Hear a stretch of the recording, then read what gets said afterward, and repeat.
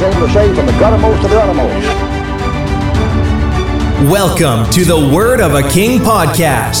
It's where culture clashes with our calling, where preaching is more important than popularity, where we rightly divide and properly apply the scriptures, where we put to rest common and controversial issues. We do this by looking to the Word of a King. The key to understand the Word of God is for the author to show you what the thing says. If you understand that book, you get for the author. Then he opened their understanding. Amen. Welcome back to another episode of the Word of a King. I am your host, Chad Reese, and with me is my co-host, Brother Brian Beam. Looking forward to getting into this discussion. We're going to kind of pick up where we left off last week, and we kind of framed or started the conversation in regards to the love of God, but we were talking about how man and even Christians form and fashion a God after their own image, after their own likeness. And so we discussed last week about the love of God and what the Bible says in regards to that. But we would kind of want to continue that discussion, that thought. So I want to begin this podcast by asking you a few questions. First, would God ever lie to somebody? Would God ever send a lying spirit to anyone to deceive them? Would God ever rejoice hiding truth from anyone? And we want to look at these questions and more. Maybe, for instance, what is the purpose of a parable? And so that is what we're going to do today, Brother Brian. I think this is going to be another very interesting podcast, a podcast that may be a little bit different than the norm. We're not just talking about the basic Bible doctrines of Christianity, and there's nothing wrong with those.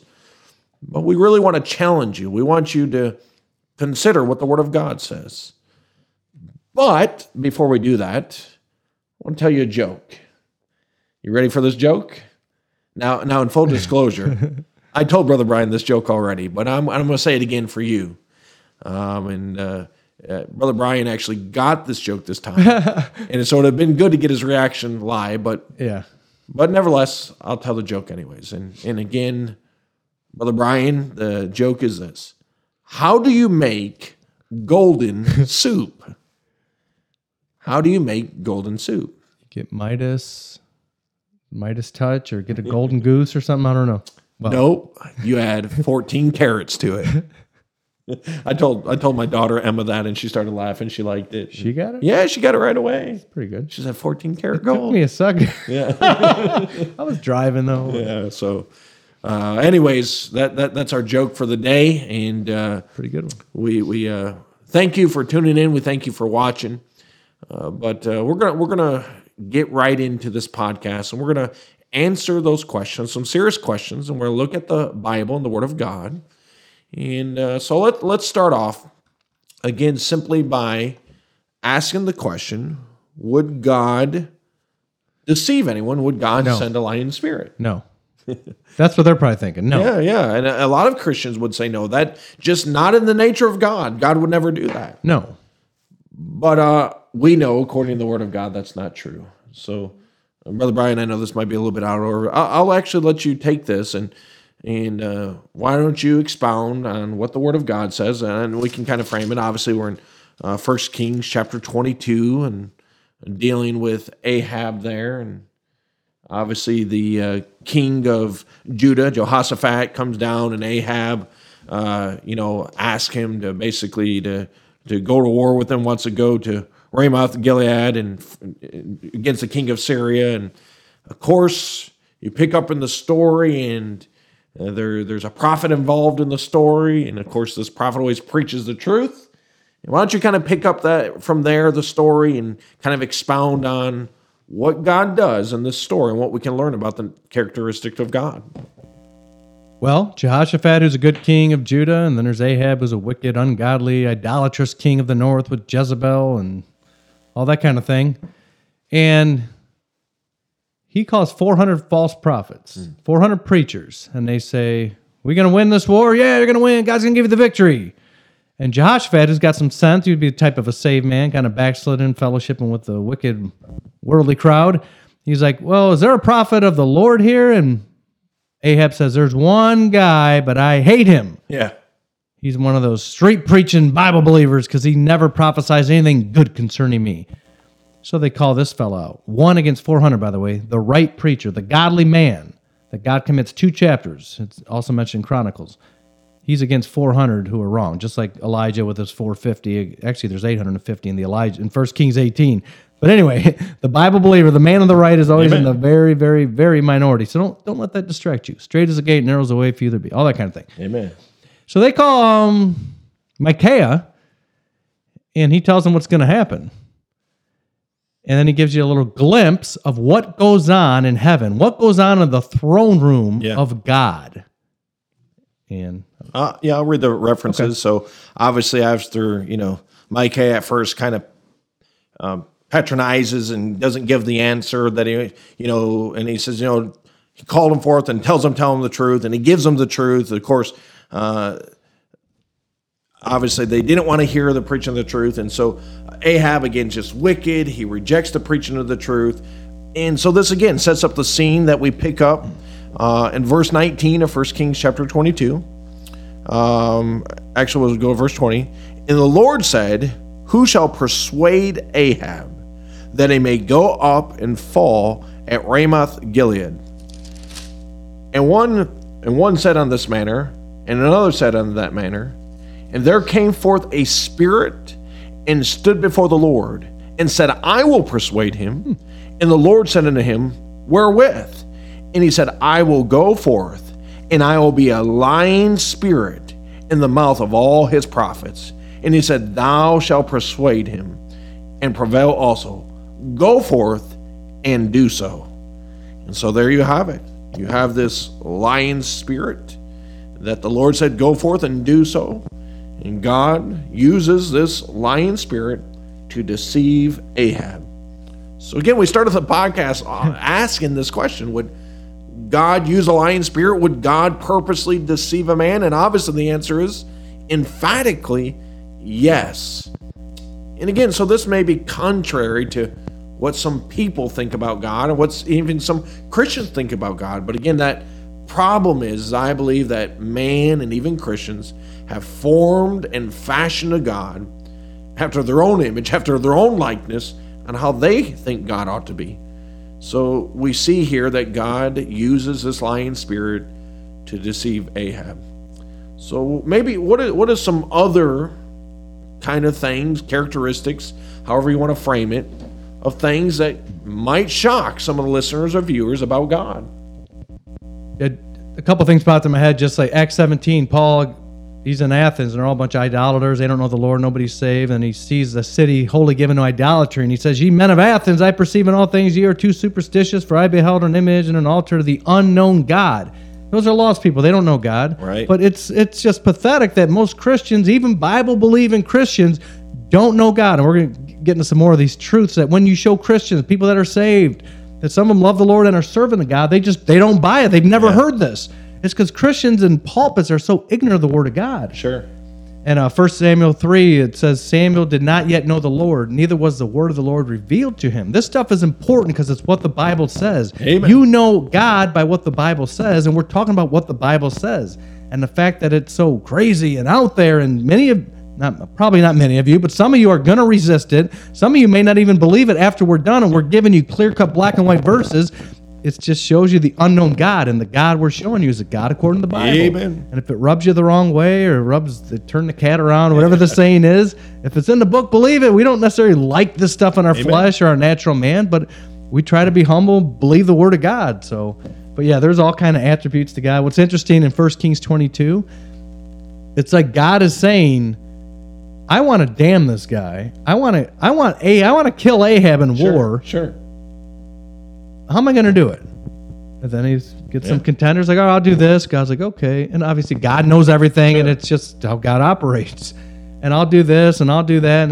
And then this guy says, "I'll be a lion spirit." This spirit says, "I'll be a lion spirit." God's like, "All right, go ahead and do it." Right. So God's going to damn the guy, and it's showing you, it's it's very interesting. Yeah. But it's a holy God. It's a fearful God. It's not a God to be messed with, obviously. But And I think you raise good points. Is obviously God does know everything, but what God does, and the purpose of the written word is to reveal the nature of God for us to understand God more. I mean, these are God's words. You want to have the mind of God, the mind of Christ. Well, this is it. It's the word of God. So this reveals the character of God. And again, if you know the life of Ahab, he's a wicked, godless king. So again, we don't want to misframe God. We don't want to misrepresent God. God's not just sitting up there in heaven saying, who can I deceive today? Who am I going to send a lying spirit today? Oh, that guy who's trying to follow me. He's trying to seek the right. Yeah. That's not what we're saying. No. But we are also saying, because God is holy, because God is just, if he chooses to use a lying spirit to deceive a wicked king, he's God and he has the right to do so. And I think this understanding that about God will bring a holy reverence to the Christian. And I'm not saying it's going to be on the same level, but brother, I know we've talked about this. We see this in lives of lost people. We see this in lives of Christians where they reject the word of God and God deceives them by his written word. And I know we'll probably talk about that a little bit in a moment. But this book will try your heart. And you want to find an error in it, you'll find an error in it. God will supernaturally use his word based off of your walk and how you receive light or reject light, just like you did here. So there's a principle I think we can learn about the characteristic of God that's important. They say what a man does with this book is what God will do with that man. Yeah. Dr. Ruckman says a man's attitude going into this book determines what he gets out of it. Yeah, absolutely. Dr. Ruckman, since he was 7 years old, read a book a day. He's read over 10,000 books. And he said it's the only book I've ever read like that. Yeah. Where what you get out, you read a book on mathematics, a book, you have different opinions. Doesn't on matter this or your that. heart. No, 8 plus 8 is 16. Right. Right. Yeah. No matter what your heart is. But the book is not like that. Right. You have a Jehovah's Witness read it, a Catholic read Sure. it, an atheist read it. Thomas Paine's go through here, and God shows him all these errors. Right. Why? Because Thomas Paine was a Christ rejecter and a Bible rejecter who already decided the Bible was full of errors. Right. So he opens it up, and God will show him those errors. Absolutely. That's what we're talking about. And again, so this is, you say, why do you guys point this out? Well, you point it out so you can learn about the God of the Bible, not the God of Hollywood. Yeah. You can learn about the God of the Bible, not the God of 2021 of America. And again, so we can start understanding you reject truth like Ahab. You live a wicked life like Ahab. It is not past God to deceive you by a lying spirit. And as we already said, might as well talk about it because we're already talking about it. I believe that, and I know you do too, Brother Brian, that's why the Word of God is written in the manner it is. Like you gave examples about Thomas Paine, or you give examples about people who deny the deity of Christ, or people who deny hell, or that. They will go to the Bible. Of course, they'll wrest the scriptures to their own destruction, but they get these mistruths from the Word of God. And I believe that's because God penned it in such a manner that your heart and how you'll receive the truth and what you'll do with the truth determines if God will give you more light on the matter. And so those are just amazing principles you can apply to our Christian life. Yeah, I think it's so interesting. I'd said these thoughts and ideas recently that if you're King James Bible believer, there's no missing books. There's no Book of Enoch. There's no book of the Book of Enoch that should be in here. Or all these Gospel of Thomas. Every single word that should be in here is in here. Right. And there's nothing in here that should not be in there. Amen. So what's more interesting, did the cock crow twice or did the cock crow once? Which there's an answer. There are no errors. There's an answer to all these. Was this king 22 when Ahaziah was 22 and then it says he was 42? There is an answer to that. There's an answer to all the supposed contradictions. There's zero mistakes, zero errors in the King James Bible. But here's the more interesting question than this error, this supposed error. Why did God purposely write the Bible? He wrote the Bible the way he wrote it. There's nothing missing. Why did God do that? Yeah. It doesn't make sense unless he purposely did it. They have a bunch of mine traps in there. That's it. A bunch of landmines to where, again, if you Isaiah 66:2, one of the most important verses in the Bible. To this man will I look, Yeah. he that is poor and of a contrite spirit and trembleth at my word. That's it. Yeah, this book's full of contradictions. You'll find them, kid. Absolutely. 'Cause God, that's how God works. You need to tremble at that word. That's his holy word. That's a manifestation of God. That's the knowledge of God. That's the mind of God in earth. God's not here. Amen. Jesus Christ left 2,000 years ago. That's what we have about God. That's what we know about God. And if you're going to approach it with pride and arrogancy Yeah. and you think there's a bunch of mistakes, you're done. Yeah. And you hit the nail on the head again. And again, that is absolutely 100% correct. I believe without a shadow of doubt, that's why you have those supposed contradictions. That's why, is it 22,000 fell versus 23,000, or is it 32 in one day? You know, that suppose that Yeah. Paul says versus in the wilderness. So what's the answer? Obviously there is an answer. I kind of already gave it away. But the point is, why did God do that? He did that to try your heart. And again, you come at this book like Ahab did, Yeah. wicked, reject the preaching, won't take heed to what God wants you to say, then listen, he'll send you a lying spirit. He'll let you be deceived. And so you open this book up, you don't want to believe in he'll give you verses to try to do away with it. Right. You want to reject the deity of Christ, you'll find some verses, try to wrest the scripture. And he wrote it in that manner, not only to help us, but I believe to hurt you if you reject the truth. And that's a hard thing to understand, but that's what we see here in this principle. Right. It's so scary. And I have a family member who's it's my wife's family. My wife's family's all saved. They all grew up in Baptist churches and King James and all that. But then there's someone in her family who's younger and she's kind of getting away from that. She's hanging around the wrong crowd, fundamental podcast people. She listens to that. And now she's questioning, well, where's the Bible say? Show me a verse. And I got my wife's cousins like that. Show me a verse. Where's it say in the Bible, the King James? You better watch it. Yeah. You want to put parameters on God and say, God, unless you show me this, I'm just going to believe whatever I want. Sure. You're done. You're done.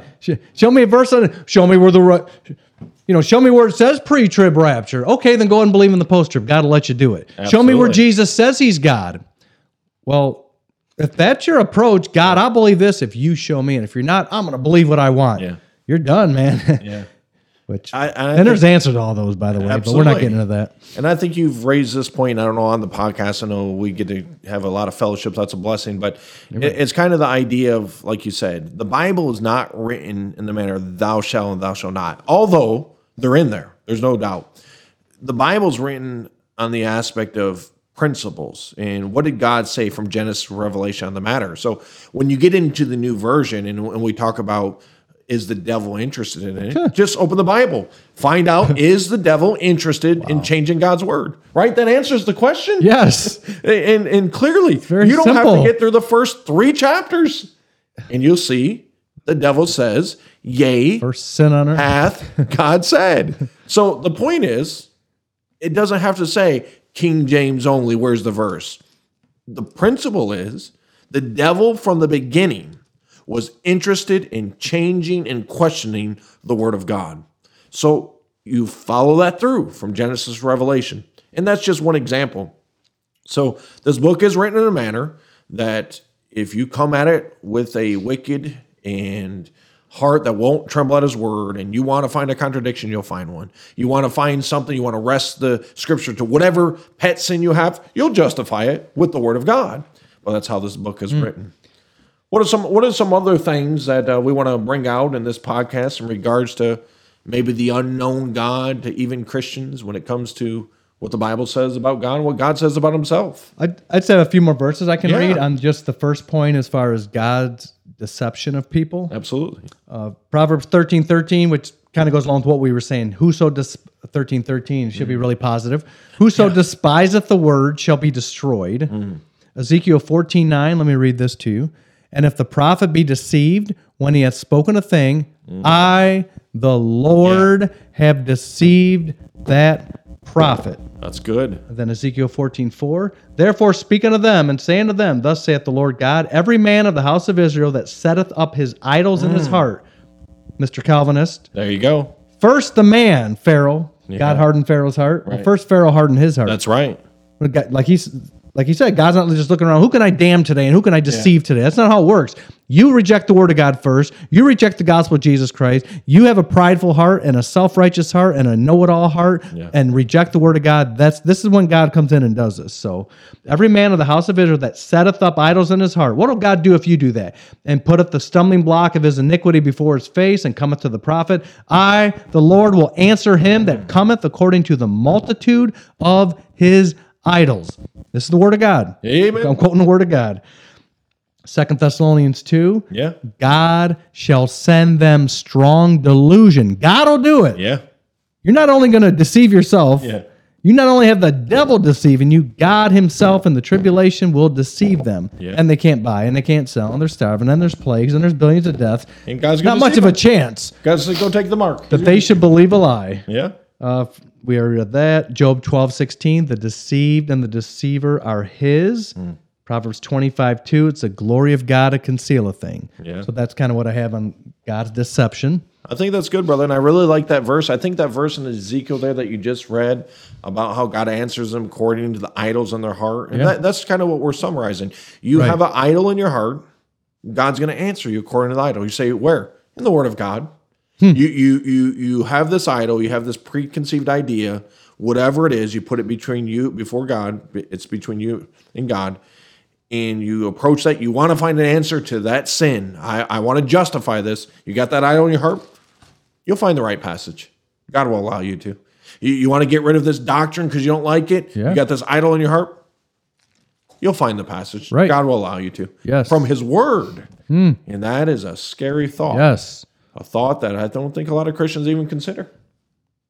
So I think that is a good first point about how God deceives. Let's transition into the fact, this is another one that's going to shock some folks, that God laughs at people. And we'll even go a little bit further, how he has them in derision, and the fact that God laughs. And so let's look at Psalms chapter 37. I'll read Psalms chapter 37, and I'll read this verse, and then you can take over from here and add whatever you want on God's laugh and getting them, having them in derision. And we'll talk about how all that applies, by the way. Again, Psalms chapter 37. Guess what verse it is? 13. 13. Yeah, again. Brother Kevin Mann would appreciate that. We appreciate Brother Kevin Mann. But Psalms 37, verse 13. The Lord shall laugh at him, for he seeth that his day is coming. Again, this is the Lord who's going to laugh at him. The context there is not in a good sense. No. The Lord's going to laugh. And so, Brother Brian, what you kind of add to this thought about the Lord laughing, the Lord having folks in derision and basically mocking them. What else you got on that? Some other... Well, I just want to mention, we forgot because we opened with the question. Sure. That it went with the first point as far as why did Jesus Christ tell parables? Ooh, yeah, that's a good one. And I've asked people this, and talking about the way you get to think in a certain way and you don't even realize it's not biblical. I thought this, and I heard Dr. Ruckman pointed out, I thought a parable, I heard it's described as a heavenly story with an earthly meaning. I'll give you a parable. There was a bird and it flew, and then there was a nest, and the nest ripped, and it helps you understand. It's like an illustration. Oh, quite the contrary. Why did Jesus Christ tell parables? Jesus Christ, the disciples of Matthew 13 said, Jesus Christ, why are you? He took a certain sower, went forth to sow, and seed fell by the wayside, and the fowls of the air came and devoured it up, and nobody knew what he was talking about. The disciples said, why are you talking to them in parables? So they don't know what I'm talking about. Yeah. So I can hide it from them, just in case, so they don't hear it, understand it, and I save them and heal them and convert them. Yeah. And that's quoting Isaiah 6. John 12 says they could not believe because Isaiah said when he saw his glory, God, Jesus Christ said, I'm going to speak to them in parables, so they purposely do not know what I'm saying. Yeah. Amen. It just goes against, that's a great example, I think, of just Right, how what we're people talking don't have about. a biblical mindset. And again, to give that a little bit more thought and more just to consider, I don't know exactly what chapter, like in Matthew is around, a chapter when he starts speaking in parables there. But 13. Yeah, 13. 7 kingdom heaven. Yeah. And what you'll see there is right before that, there's a rejection. There's a rejection of the truth. The Blasphemy of the Holy Ghost. Exactly, the blasphemy of the Holy Ghost. So again, that goes back to what I was trying to draw out with Ahab. It wasn't like he just like, oh, I'm going to send Ahab a lying spirit. No, it's after Ahab's wickedness, his rebellion, his won't take heed to the preaching. The same thing is true in parables. He starts off and starts preaching and teaching, and of course they reject it. They rejected the religious leaders, the religious Jews. They reject it. He said, "Fine, you don't want the truth. I'm going to speak to you and speak in parables." And obviously, the parables were so the disciples could understand, but all those religious people wouldn't, and they wouldn't be converted. They wouldn't be healed. And obviously, there's rich truths for us as believers, if we believe the Word of God, to learn from the parables. But your point is well taken. He did it specifically so those religious folks would not understand him. Amen. That's the God of the book. Yeah. Sorry, is that light supposed to be red on the right? Under the video? Under the video on the right? Yeah. It's got a red live because the other one was green. Yeah, that's preview and that's live. Sorry. It's okay. I'll have to cut that out. So, okay. All right. That's fine. All right. Proverbs 1:24. This gives you the whole, goes along with what you were saying, why God does this, about God's laughter. Right. Because I have called and ye refused, I have stretched out my hand and no man regarded. There you go. So God initiated the contact. God wanted to show mercy. God wanted to show grace. God wanted to reach out to fallen man. Right. But ye have set at naught all my counsel and would none of my reproof. There They you go. rejected the preaching. They rejected the Bible. They rejected the preacher. What happens? I also, Proverbs 1:26, will laugh at your calamity. Yeah. I will mock Ooh. when your fear cometh. When your fear cometh as desolation, your destruction cometh as a whirlwind, when distress and anguish cometh upon you, then shall they call upon me, but I will not answer. They shall seek me early, but they shall not find me. Why? Why would a loving God Right. do that? For they hated knowledge and did not choose the fear of the Lord. They would, not of my counsel. They despised all my reproof. And then Psalm 2 kind of gives you the context or the occurrence of that. If you want me to read that? Yeah, go ahead. Yeah. Psalm 2:1. Why do the heathen rage and the people imagine a vain thing? The kings of the earth set themselves and the rulers take counsel together against the Lord. That's it. They're against the Lord and against his anointed, Yep. Jesus Christ, saying, let us break their bands asunder and cast away their cords from us. That's how the world views God and Jesus Christ as cords. They're in bondage. Yeah, bondage. Yeah. What will God do? Well, the world's all against him. They all gather at Armageddon. There's like 200 million of them at Armageddon. That's the context we'll see in a second advent. God's probably worried, and we're coming back with them. We're the Lord's army, and we're going to, oh no, what are we going to do? Verse 4, he that sitteth in the heavens shall laugh. Yeah. It's probably just maybe a little chuckle. Little chuckle? Is that what it is? Let's see. No. The Lord shall have them in derision. Now, derision is a divisive, derision. I can't think of what the word is. Deriding, I think. Yeah. Laughter. It's, and we saw in Proverbs 1, it's a mocking. Yeah. I heard Dr. Uckman say this. It's not just ha ha ha. It's God saying, ha ha ha ha. Oh, you guys think you're going to take me down? Ha ha ha ha. And he comes back on a white horse and stomps them by the space of 200 miles. There's blood to the horse's bridle. Right. And God is laughing at them in derision and mocking them. Oh, how that is so contrary to the spirit of 2021 and cyberbullying and making fun. And our God would never laugh at somebody. Well, the God of the book was, and that's the unknown God, folks. Yeah, absolutely, brother. And again, just he's going to laugh. He's going to mock. He's going to have them in derision. Now, again, perfectly framed. He's not just sitting up there today, just constantly laughing. He's long-suffering. He's merciful. But there's that old saying, he that laughs last, laughs last. And the Lord Jesus Christ is going to have the last laugh. And again, it is not this just little chuckle. He's going to have them in derision. And there's multiple verses that say that. But for the average Christian, that's a lot for them to swallow. Yeah. That's a lot for them to comprehend. Stuff. But again, brethren, the purpose of the Word of the King podcast is to take common and controversial issues and put them to rest. We really desire for you to know the God of the Bible. And this is going to happen after all these years, all these decades of man rejecting the God of the Bible. Right. By man saying, we don't need you, we reject you. They laugh and mock at his preachers. They laugh and mock at his word. Yeah. But when he comes back, he's going to laugh at them. He's going to mock them, and he's going to have them in derision. And that's I like that impersonation, that laugh there. But when the Lord Jesus Christ laughs, He's right to do it. he's right to do it. And I think we're going to say amen as we follow behind him. And what a thought, though. What a thought that God of the Bible would laugh and would mock and have them in derision. Any other thoughts in regards to God's laughter? Just kind of the whole character of God.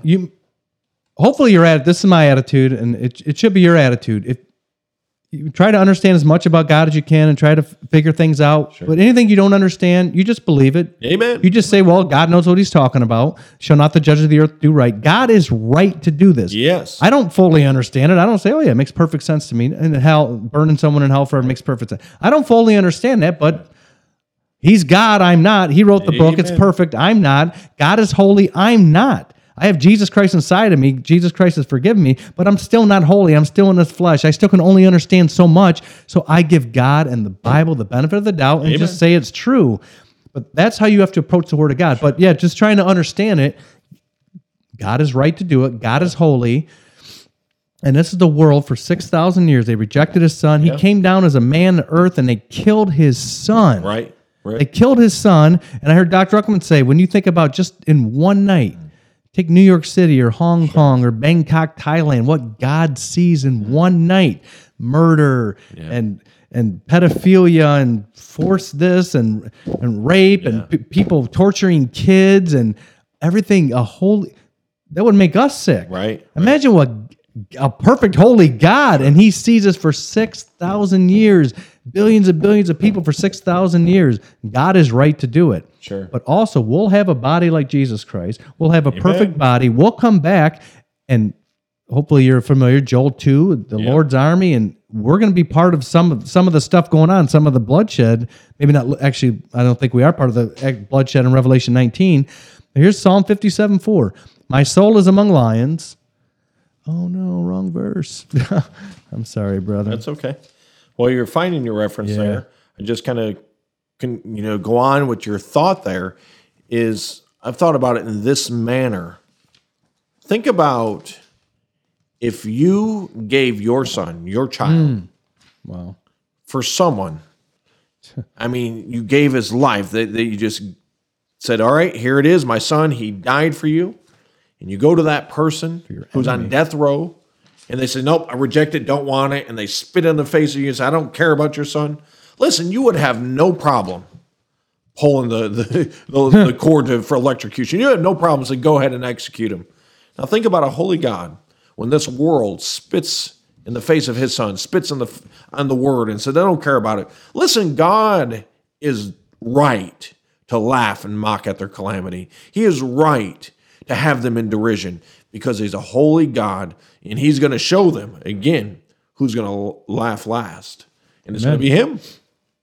Find your reference? Yeah, well, yeah, I did. I'm sorry. No, you're good. Romans 5 says, for scarcely now and then, for a righteous man will one die, yet peradventure, perhaps, for a good man, some would even dare to die, but God commendeth his love toward us, and that while we were yet sinners, Christ died for us.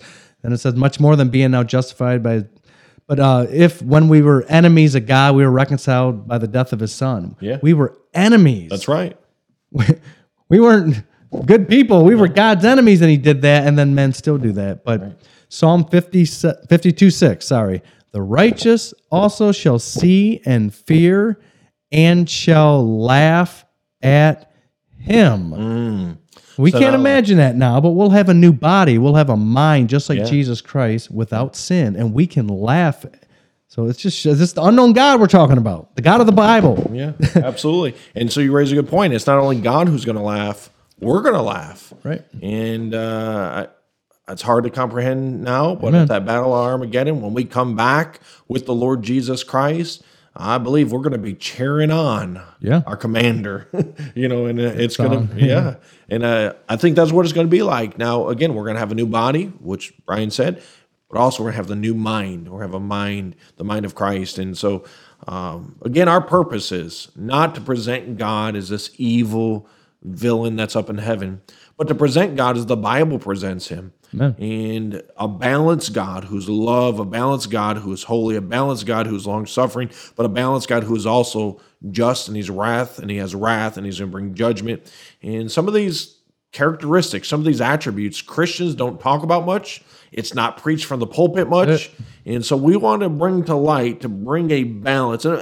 My prayer, and I'm sure Brian's is similar, that you have a proper reverence for God, that you have a proper respect and holiness for God, because he is holy. And so we see these things that kind of go contrary to modern Christianity. That God's going to laugh, he's going to mock, he's going to have them in derision, he's going to send a lying spirit, he's going to deceive. And so these are things to consider. What else you got there, Brian? I think it sounds so foreign because nobody talks about it, nobody preaches it, but not because the Bible changed. People just quit preaching it. Right. Not because God changed his mind and said, well, forget all that stuff.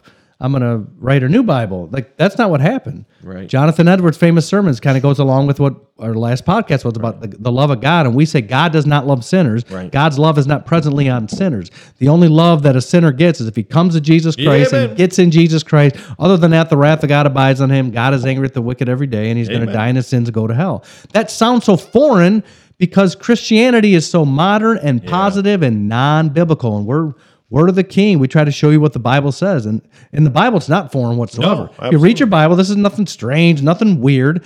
Just nobody talks about it or preaches it. And if you're ignorant of the Bible or you're already deceived and you just miss it, you could read it 100 times and miss it. That's kind of what we're talking about. But the most famous sermon maybe ever is sinners in the hands of an angry God. That's it right there. But today it's sinners in the hands of a loving God. Think of the contrast. Think of the difference. There it is. And again, you read about that account with Jonathan Edwards and that famous sermon he preached and how people were coming to getting saved and, just the respect, and they had a vision of a true biblical God. Right. They felt they were slipping in the pews and burning in hell, and that's the biblical God. Jonathan Edwards was right. Right. Absolutely. Joel Osteen and Rick Warren are wrong. Amen. Amen. Look at the fruit. I mean, give me a break. We all know this, right? So, and again, so that's what we're trying to show you. We're trying to show you some things about God, and that's why we were talking about the unknown God, unknown attributes about God, and how modern Christianity has reformed and refashioned God after their own likeness, after their own image.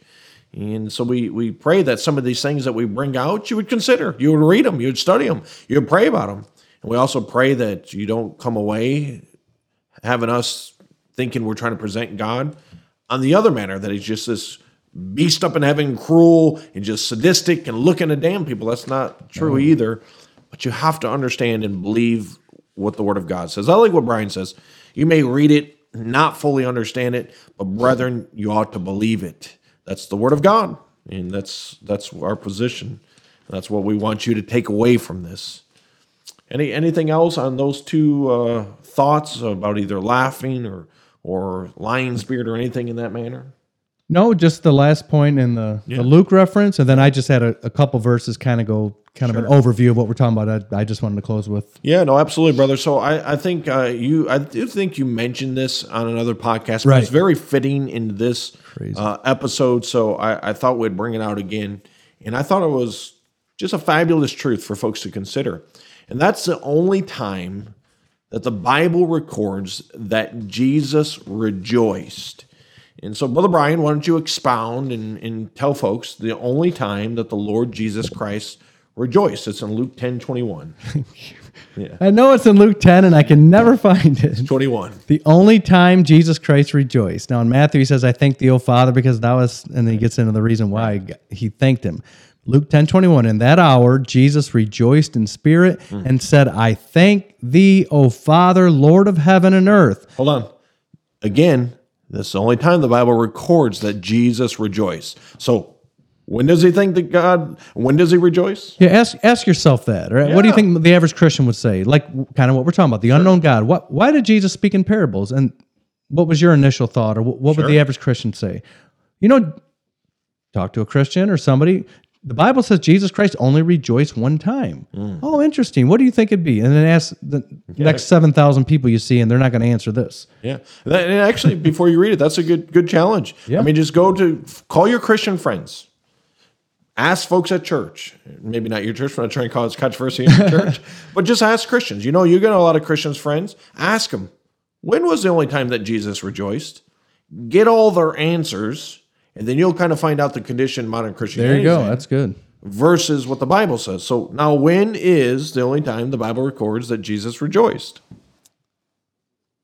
Lord of heaven and earth, that thou hast hid these things from the wise and prudent, and hast revealed them unto babes. Wow. Even so, Father, for so it seemed good in thy sight.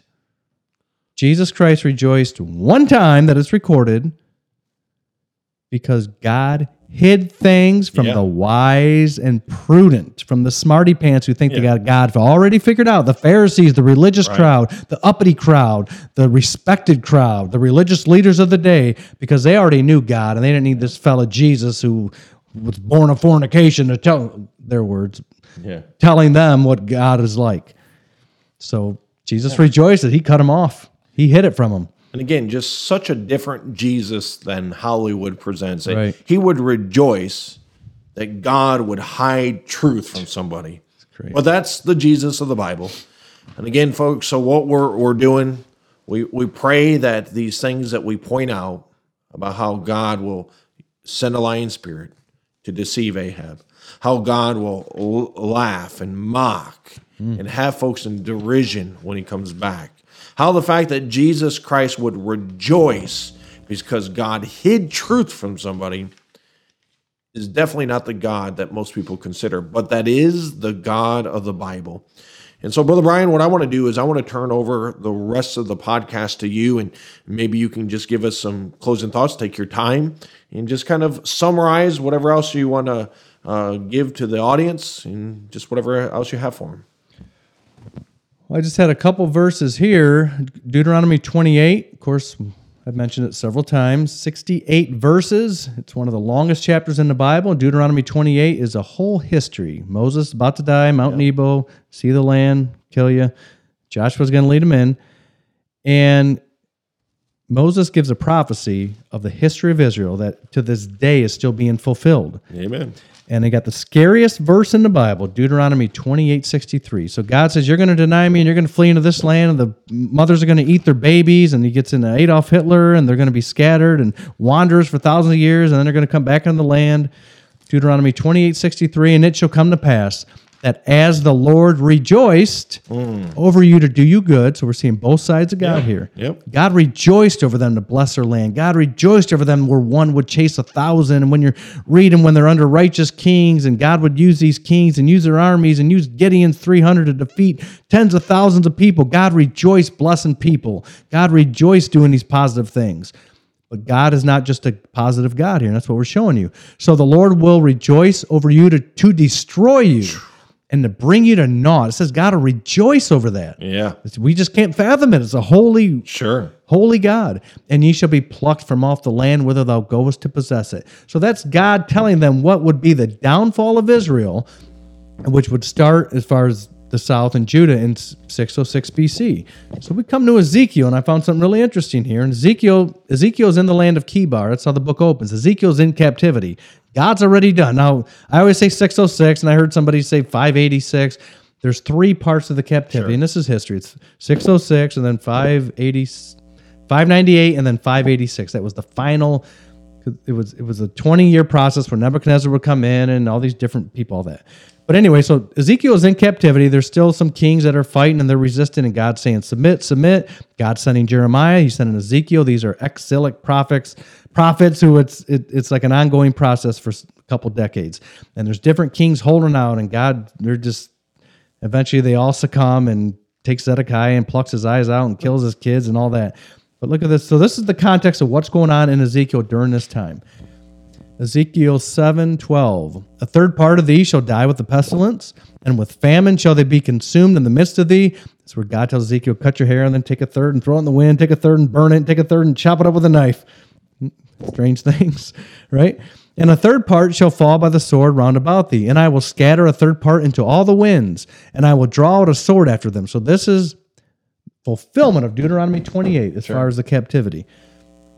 And God said he'll rejoice to do this. So Deuteronomy, or Ezekiel 6:13. Thus shall mine anger be accomplished, and I will cause my fury to rest upon them, and I will be comforted. Wow. Crazy. Yeah.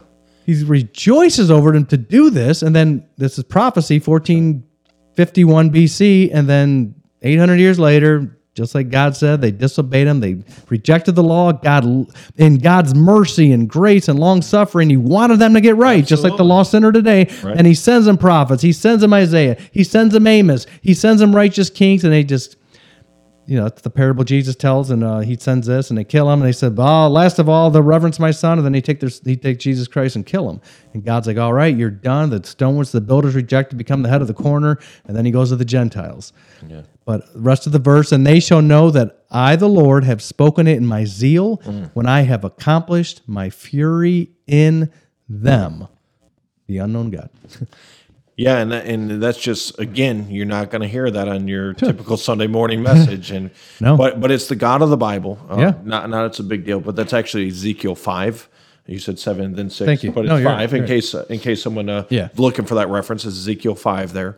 But again, God's comforted. And he's going to rejoice to destroy them. This is the unknown God to modern Christianity. But don't miss what Brother Brian said through that history.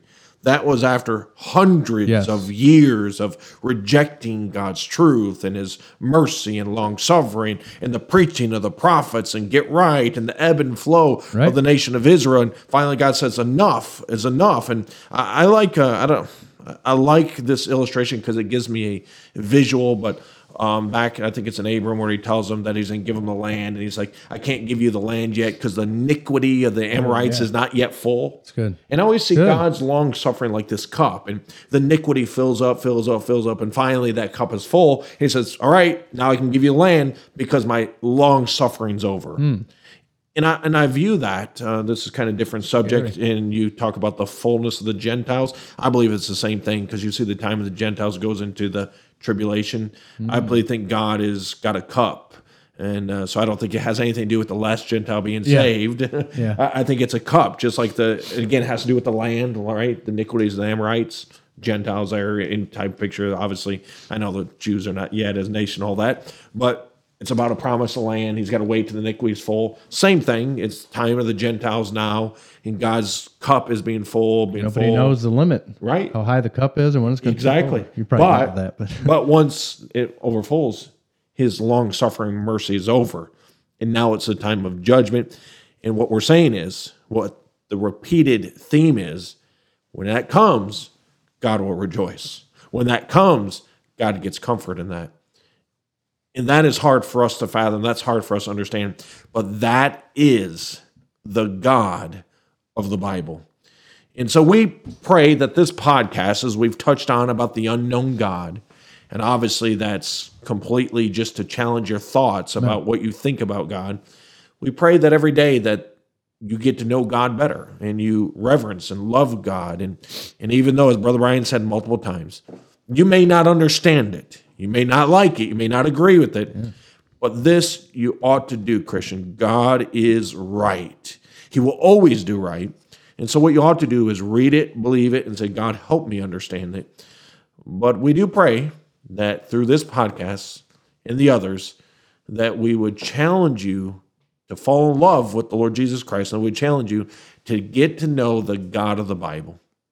Until next time, we're praying for you. Do something for the Lord Jesus Christ. God bless. The key to understand the Word of God is for the author to show you what the thing says. If you understand that book, you get to the author. Then he opened their understanding